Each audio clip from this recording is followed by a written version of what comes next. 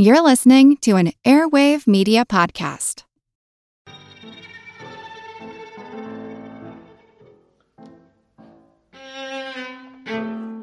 Pride goeth before the fall, except in Atlanta where they do it in October. 2 years ago, on the 50th anniversary of the Stonewall riots, just in time for Pride Month, New York City officials announced a monument would be erected to honor pioneering LGBTQ activists Sylvia Rivera and Marsha P. Johnson. Their names come up in the news a lot this time of year. But who were Rivera and Johnson? And what happened at the Stonewall Inn in 1969 that was big enough to be labeled the Stonewall Rebellion? Do we even know what really happened? My name's Moxie, and this is your Brain on Facts. As a longtime foreign correspondent, I've worked in lots of places, but nowhere as important to the world as China. I'm Jane Perlez, former Beijing bureau chief for the New York Times. Join me on my new podcast, Face Off, U.S. versus China, where I'll take you behind the scenes in the tumultuous U.S.-China relationship. Find Face Off wherever you get your podcasts.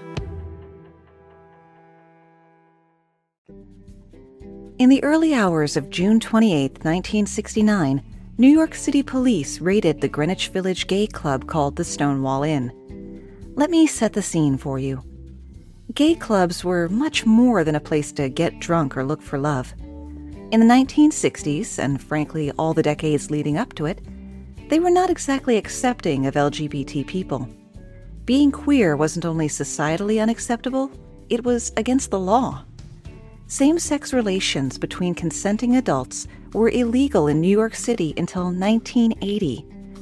And you could be arrested on the street for not wearing at least 3 articles of gender-appropriate clothing. Now, I'm going to go out on a limb here and say that men in skirts found themselves on the receiving end of that one a lot more often than women in slacks did. Understandably, LGBT people flocked to gay bars and clubs, refuges where they could socialize and, more importantly, be themselves openly. You still weren't safe there, though. The New York City State Liquor Authority penalized and shut down gay bars, arguing that the mere gathering of more than 3 homosexuals was technically disorderly. These regulations were overturned in 1966, thanks to the efforts of strident activists. But things as simple as holding hands with someone of the same gender was still illegal, so police harassment of gay bars continued. There was another player in the game, the mafia. The mob saw profit to be had in catering to the displaced and disenfranchised gay clientele. By the mid-1960s, the Genovese crime family controlled most of the gay bars in the village. In 1966, they purchased the Stonewall Inn, which had been a bog-standard bar and restaurant, renovated it on the cheap, and reopened it as a gay bar. Stonewall Inn was registered as a private bottle bar, which did not require a liquor license because patrons were supposed to bring their own liquor. Club attendees had to sign their names in a book to maintain the club's membership facade. Police initially left the Stonewall Inn alone by dint of regular bribes from the Genoveses. Patrons benefited by the fact that the police weren't hassling the owners, but it also meant that the owners could run the club as they saw fit, which meant as cheaply as possible. The club lacked a fire exit. There was no running water behind the bar to wash the glasses, though there was plenty of water in the drinks themselves, and the less said about the bathrooms, the better. To further maximize profits, the mafia reportedly blackmailed the club's wealthier patrons who needed to keep their sexuality a secret. Nonetheless, Stonewall Inn quickly became an important Greenwich Village institution. It welcomed drag queens and people who, at the time, identified themselves as transvestites, who were often ostracized from other gay bars. It was a haven for many runaways and homeless gay youth, who panhandled or shoplifted to pay the cover charge. Raids were still a fact of life, but corrupt cops would tip off the mob-owned bars before the raid so the owners could stash the alcohol they were selling without a license, not to mention any other illegal activities. The NYPD had actually stormed the Stonewall Inn just days before the riot-inducing raid. When police raided Stonewall Inn on the morning of June 28th, it came as a surprise. The bar hadn't been tipped off this time. Armed with a warrant, police officers entered the club, roughed up the patrons, and finding illegal liquor, arrested 13 people, including employees, and people caught violating the state's gender-appropriate clothing statute. Female officers would take patrons into the bathroom to make sure their genitalia matched their outfit. So, you've been shunned by your family and society. You've been told that who you are on the inside and who you love is wrong. You finally find somewhere where you can be with people who understand you, even if it is a filthy dive. And then this happens? Fed up with constant police harassment and social discrimination, angry patrons and neighbors became increasingly agitated as the events unfolded and people were aggressively manhandled. At one point, a male officer hit biracial lesbian drag king Stormy Delivery over the head as he forced her into the paddy wagon. "What are you standing there for? Do something!" she yelled to the crowd, though she hardly needed to. Detailed research after the riots found that Stormy Delivery not only shouted to the crowd, but had also punched the cop who was manhandling her. In 2008, when Delivery was asked why she didn't come forward and take credit for her actions, she answered, "Because it was never anybody's business." Popular history tells us that Marsha P. Johnson was one of the first, if not the first person to throw something that night. A few bricks and bottles later, and a full-blown riot erupted. The police, a few prisoners, and a Village Voice writer had to barricade themselves in the bar, which the crowd then attempted to burn down. The riot squad was able to get the people out of the building, and the fire department doused the flames. But they couldn't squelch the heat. Protests, sometimes involving thousands of people, would continue for 5 more days. In 2016, President Barack Obama designated the site of the riots, Stonewall Inn, Christopher Park, and the surrounding streets and sidewalks, a national monument in recognition of the area's contribution to gay and human rights, which are, of course, the same thing. There's already a monument to the Stonewall Uprising in the park across the street from the bar, but the 4 figures, 2 male and 2 female, are all painted white, obfuscating the enormous contribution of trans women or people of color like Johnson and Rivera, who were in the vanguard of the gay rights movement. Of all the things Marsha P. Johnson was known for, she was probably best known for being herself and fearing no judgment for dressing and living as a woman, even as she struggled to survive on the streets of New York. Born in New Jersey in 1945 as Malcolm Michaels, Marsha began dressing in girls' clothes as a child, which did not go over at all well in their conservative Christian family. After high school, Marsha moved to Greenwich Village and legally changed her name. If you asked her what the P stood for, she would say, "Pay it no mind." That was also what she said to people who began to pry into her personal business. Which, by the way, it is never okay to do. Unless you work in a doctor's office, there's really no legitimate reason to ask someone you just met about their genitalia. In New York, Marsha struggled to make ends meet, often ending up homeless and supporting herself as a sex worker. She also had to contend with mental health issues and constant police harassment. Still, she found joy as a drag queen amidst the nightlife of Christopher Street. Marsha scoured thrift shops to make all her own costumes and quickly became a prominent fixture in the LGBTQ community as a drag mother, helping homeless and struggling LGBTQ youth. She even toured internationally with the Hot Peaches Drag Theater Company, but she always came back to the Village. Marsha was an eccentric woman, known for her flamboyant hats and jewelry, which ensured she stood out in public. Her sense of style and pronounced self-assuredness even caught the eye of Andy Warhol, who included her in his Ladies and Gentlemen photo series. It was in the drag community that Johnson first met Sylvia Rivera. Born Ray Rivera in 1951, Sylvia lived most of her life in or near New York City. She was abandoned by her father early in life and became an orphan at 3 years old when her mother died of suicide. Sylvia was then raised by her Venezuelan grandmother, who disapproved of her effeminate behavior. After the grandmother caught Sylvia wearing makeup in 4th grade, she kicked Sylvia out of the house.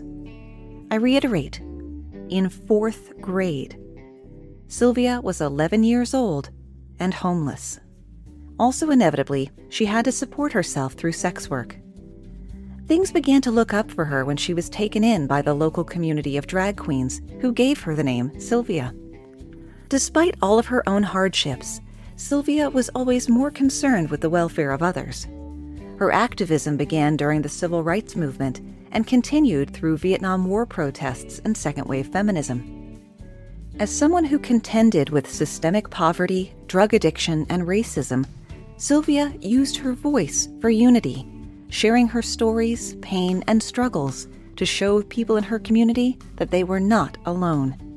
She amplified the voices of the most vulnerable members of the gay community: homeless youth, gay inmates in prison, and transgender people. Sylvia and Marcia founded the Street Transvestite Action Revolutionaries, or STAR. STAR was a radical political collective that also provided housing and support to homeless queer youth and sex workers. Rivera and Johnson were the mothers of the household. STAR is considered by many to be a groundbreaking organization in the queer liberation movement and a model for others to come. Rivera got the idea for STAR during a near-week-long sit-in to protest the cancellation of dances that had been planned by the Christopher Street Liberation Day Committee, the organizers of the first Gay Pride Parade. These dances were meant to be fundraisers for legal, medical, and housing needs in the gay community. STAR was for the street gay people, the street homeless people, and anybody that needed help at that time, Sylvia said in an interview. Marcia and I had always sneaked people into our hotel rooms. Marcia and I decided to get a building. We were trying to get away from the mafia's control at the bars. Together with the Gay Liberation Front, STAR hosted a fundraising dance to raise enough money to purchase the STAR House, a 4-bedroom apartment in a run-down building in the East Village, lacking electricity or heat. Rivera and Johnson worked hard to get STAR House into shape and keep their kids fed and sheltered. They kept STAR House alive the same way they kept themselves alive, through sex work, but they were only able to keep it open for about a year. Sex work was, as it is now, a dangerous profession, especially in 1970s New York. During one encounter, Marcia was shot. The bullet was so close to her spine, she would have been paralyzed if doctors tried to remove it. She spent the rest of her life suffering from intense pain, thanks to that bullet. STAR itself would only officially continue for 2 more years, but Sylvia and Marcia never gave up the fight. They fought for the Sexual Orientation Non-Discrimination Act to stop discrimination in employment, housing, public accommodations, education, credit, and the exercise of civil rights on the basis of sexual orientation. Bonus fact: on the topic of credit and discrimination, I got this fact directly from a banker earlier this week. The last known incident of a woman having to get a man to co-sign a bank product with her because she was a woman occurred in, I'm going to give you a second to guess what year, 1986. A woman trying to get a business loan had to have her 17-year-old son as a co-signer. Please point that out to anyone who says they don't need feminism, because otherwise that stuff would still be happening. The Sexual Orientation Non-Discrimination Act was defeated in 1971, 83, and 93, ultimately finally passing in 2002, 31 years after it was first introduced. Their next big action was to join other activists in the campaign for Intro 475, a municipal bill which Gay Activists Alliance helped introduce, and which sought protections against sexual orientation discrimination. Many queer and trans people criticized GAA for ignoring protection for trans individuals, which they believed was an initial move to make the bill more palatable to waspy lawmakers. Trans exclusion within the queer community became a major issue when the gender non-conforming people and drag queens had to go to the back of the 1973 Christopher Street Liberation Day Parade, as well as being excluded from speaking on stage. Rivera and fellow drag queen Lee Brewster stormed the stage during a feminist activist speech. Rivera shouted, "You go to bars because of what drag queens did for you, and these bitches tell us to stop being ourselves," criticized other gay liberation activists for their assimilationist agenda, and led a chant of gay power. The feminist speaker took the mic again, decrying drag as misogynistic and demeaning. After the rally, Rivera chose to leave the movement for years, moving upstate. "We died in 1973, the 4th anniversary of Stonewall," she wrote in Queens in Exile, The Forgotten Ones. "That's when we were told we were a threat and an embarrassment to women because lesbians felt offended by our attire, us wearing makeup. It came down to a brutal battle on the stage that year at Washington Square Park between me and people I considered my comrades and friends." But the war doesn't end just because you leave, and Starr was resurrected in 2001 under the new name Street Transgender Action Revolutionaries, in answer to the 2000 murder of Amanda Millan, a trans woman who was, by all accounts, minding her own business, waiting for a cab. Sylvia continued her work in the fight to advance the transgender civil rights bill in New York City and state, and to fight for self-determination for all gender nonconformists until her death from liver cancer in 2002. Marcia had died 10 years earlier in 1992. Her body had been found in the Hudson River off the West Village Piers. She was 46 years old. How she got there, though, is a mystery which may never be answered to the satisfaction of those who loved her. She cared about the community and making a change. Former Village Voice columnist and... She wasn't a party girl. She was in bars a lot, but that was part of her being part of the community. Friends say Johnson was acting normally when they last saw her around Greenwich Village 2 days before her body was found. When her body was found, the police quickly ruled the death a suicide, something that outraged many of those who knew her and said she would never have taken her own life. Many point to the fact that Johnson was found with a bruise on the back of her head as evidence that she might have been attacked. But a former medical examiner concluded that the discoloration could have come from the body decomposing in water. As the AIDS epidemic picked up steam, Johnson, who was HIV positive, became a prominent activist with the AIDS Coalition, protesting the high cost of drugs that helped treat the disease, which at the time was called gay-related immune deficiency and often referred to as gay cancer.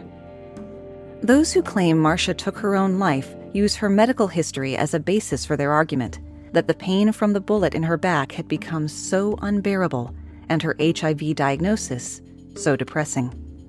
Randy Wicker, Johnson's roommate at the time of her death and fellow activist, recalled seeing where her body had been placed after it was pulled from the river.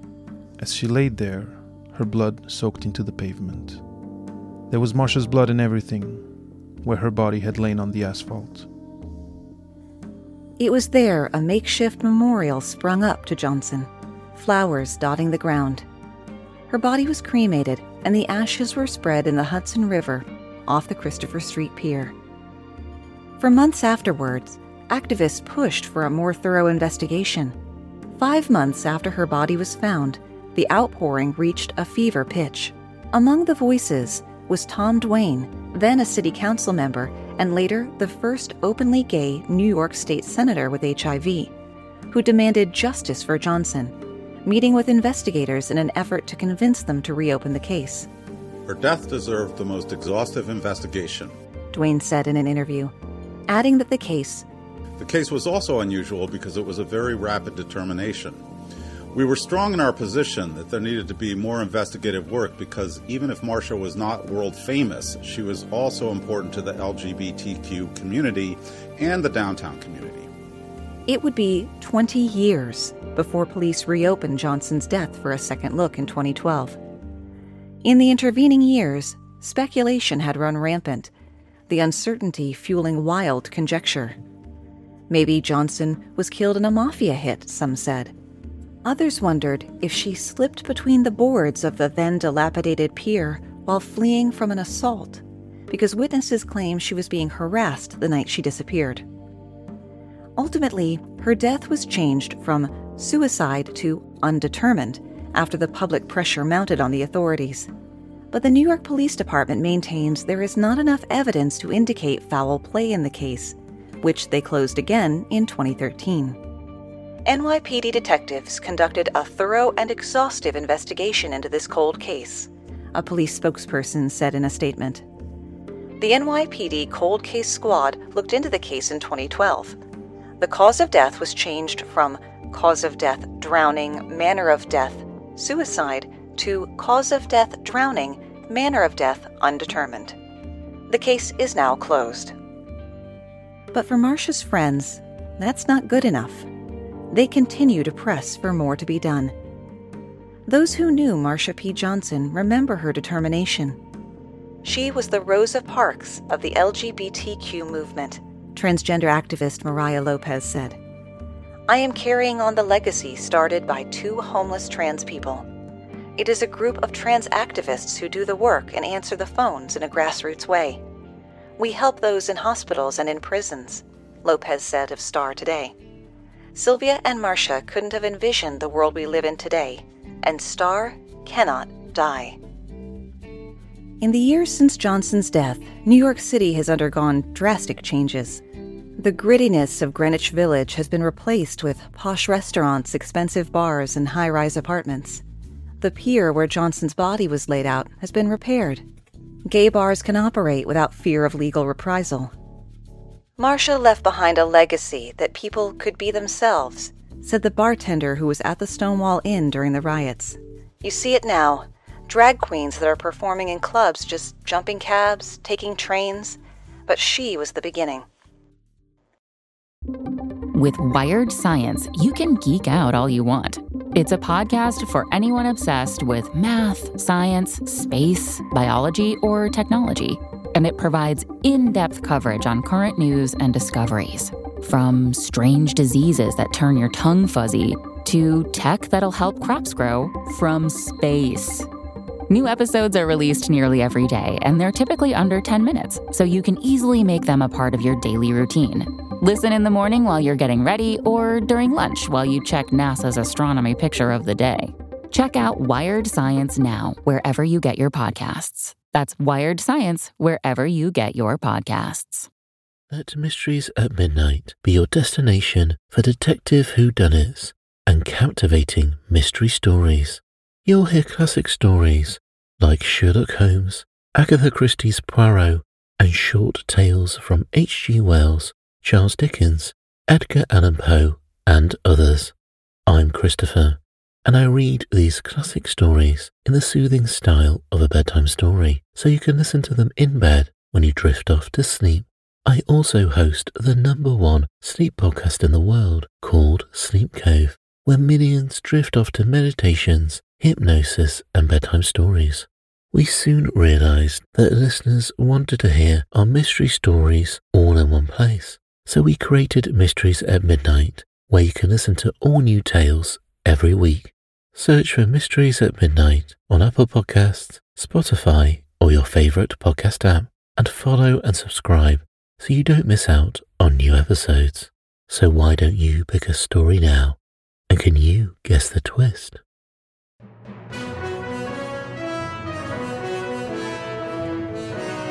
We interrupt your scheduled program with this breaking announcement.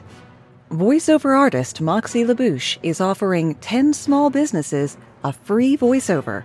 No cost involved, even if you get background music on it.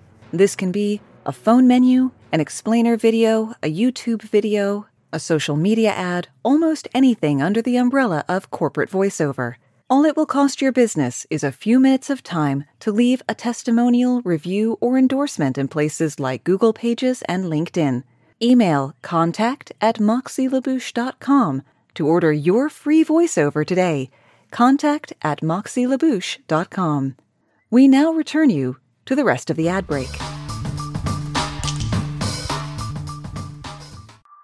Have you gotten your copy of the game Love Letter from Z-Man Games yet? My husband and I have played it at least 5 times in the last week. I'm probably going to play it again tonight. It's a fun card strategy game where you're trying to get your letter of intent to the princess, and you have to carefully choose who you're going to have help you with that task. An average game lasts about 20 minutes, so it's real easy to squeeze one in. I've been enjoying it particularly because the small number of cards means I have a realistic chance of actually figuring out what my husband is holding. I don't get that in a lot of card-based games. It comes in a beautiful red velvet bag, and don't you just love little velvet bags? Small enough to take with you anywhere, marked for children 10 and up, but, I'd let a really clever 8-year-old play it. Plus, Love Letter costs less than 2 drive-thru value meals. You can get your copy of Love Letter from zmangames.com, your local Target, or, and I underscore this one, your local game store, brick-and-mortar mom-and-pop shop. You really need to have a copy of Love Letter from Z-Man Games. Here on Your Brain on Facts, I may not have all the answers, but if your question is how can I find a sponsor for my small podcast, I do have the only answer you need. Podcorn. Podcorn is a marketplace that connects podcasters and businesses, many of them small businesses, to create ad campaigns that work for both parties. This is not a situation where you're going to have 25,000 downloads per episode before anyone will even look at you. Podcorn is easy to use, free to set up, you retain all of the rights to your podcast and everything else, and you get to tailor the ad campaign in a way that works for you and the sponsor, whether it's a host-read ad or an interview. You can get started today by going to podcorn.com. It's like popcorn, but for podcasts. Podcorn.com.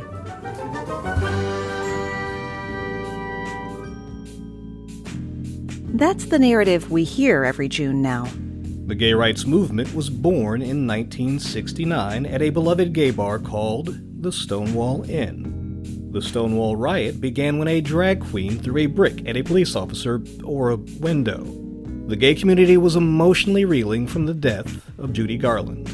The riot culminated in a Rockette-style kickline of drag queens facing off against the riot cops. Okay, those last 2 bullet points aren't as common, but they're definitely circulating. Let's break this history down point by point. The gay rights movement was born in 1969 at a beloved... No. That's when the straight people started to notice it. Even before Stonewall, there was the Daughters of Bilitis, a lesbian civil and political rights organization formed in San Francisco in 1955 as a social alternative to gay bars. Before that, there was the Mattachine Society, formed in 1950. God, try to imagine wanting to be out in 1950. And when we broaden our scope, as we should always do, we find the movement actually dates back at least to 1897 in Berlin, with the founding of the first gay rights group by Magnus Hirschfeld.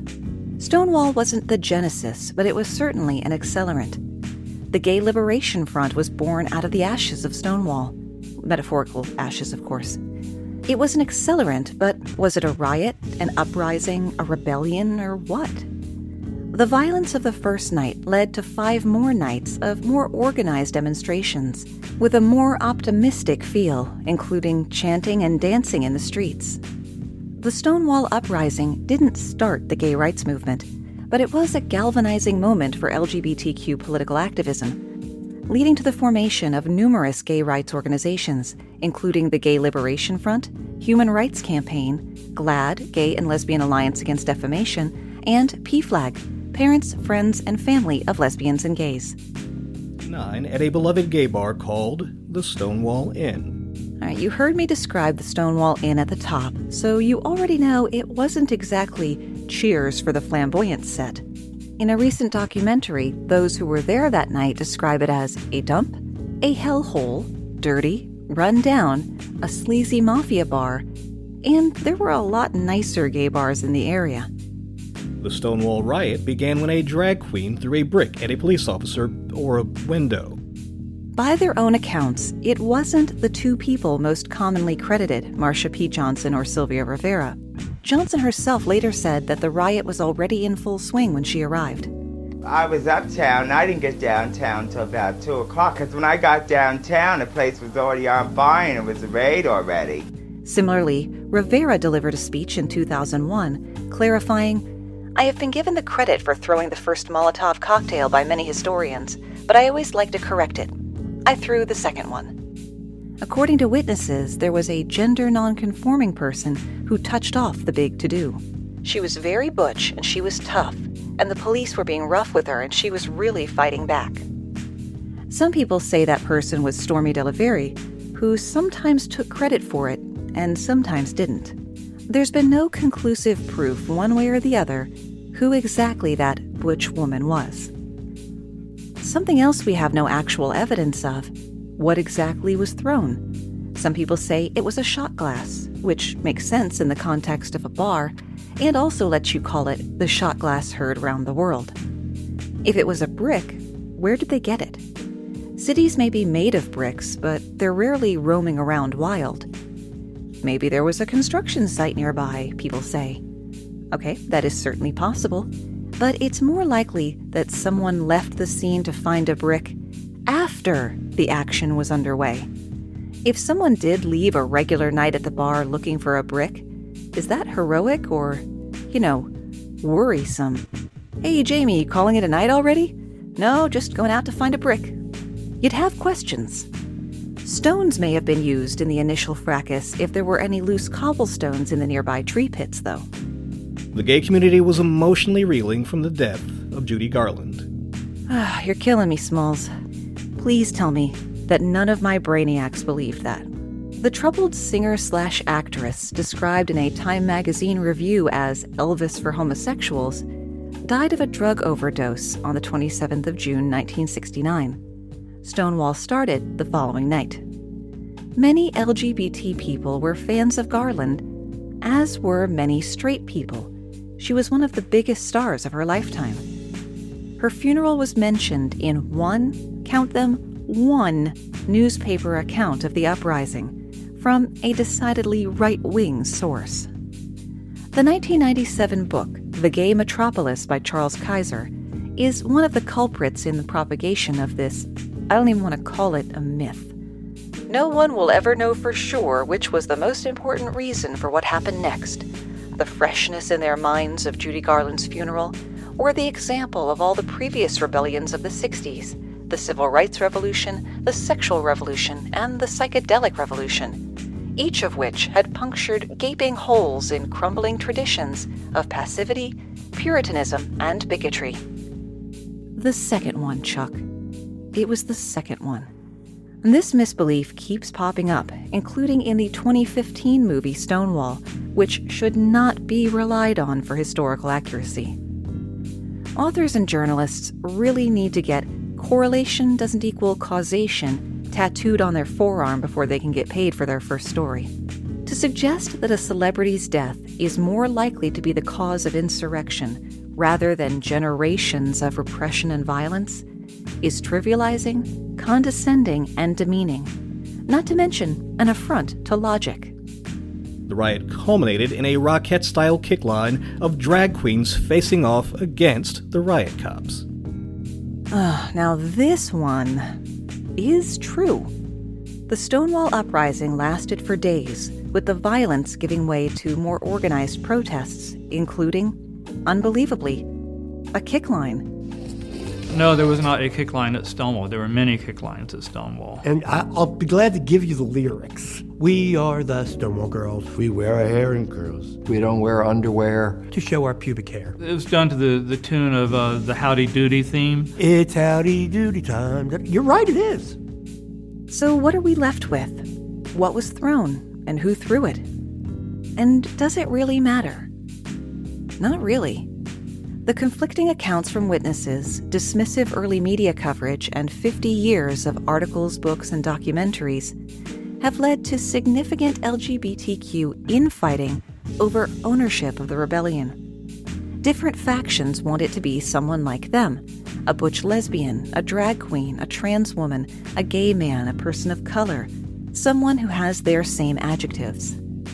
Stonewall has become, in the words of preeminent LGBTQ historian Susan Stryker, an arena in which different identity groups go at each other, often vehemently, making historical claims that are ultimately objectively unverifiable to wage contemporary struggles. And this squabbling obscures the fundamental importance of Stonewall. And that's where we run out of ideas, at least for today. The Stonewall Rebellion or riot or uprising, whatever you call it, was crucial precisely because we can't say it was one lone person fighting back against the police violence. The real lesson to take away is that a racially diverse group of street queens, drag kings, gay men, and more rose up against systemic persecution. Unlike earlier riots and movements, Stonewall gained world historical significance because it was the first time a diverse group of LGBTQ people fought back together. Thanks to our guest quote readers, David from Papa PhD, Rupert Hughes, Tyler Donis, Roman Heroes, and Being This Person. Tondi from My Handle is Jonathan Blade. Remember, you can always find the links to the source material as well as the script for the show at yourbrainonfacts.com. Thanks for spending part of your day with me. Stay safe.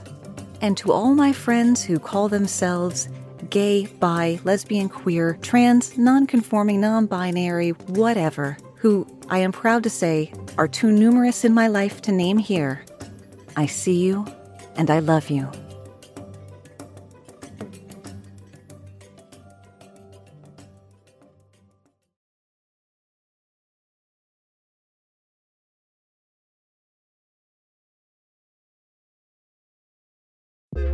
The world is constantly changing and transforming.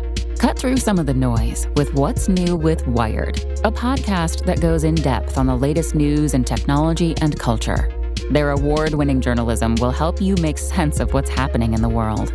Listen to What's New with Wired wherever you get your podcasts. That's What's New with Wired wherever you get your podcasts.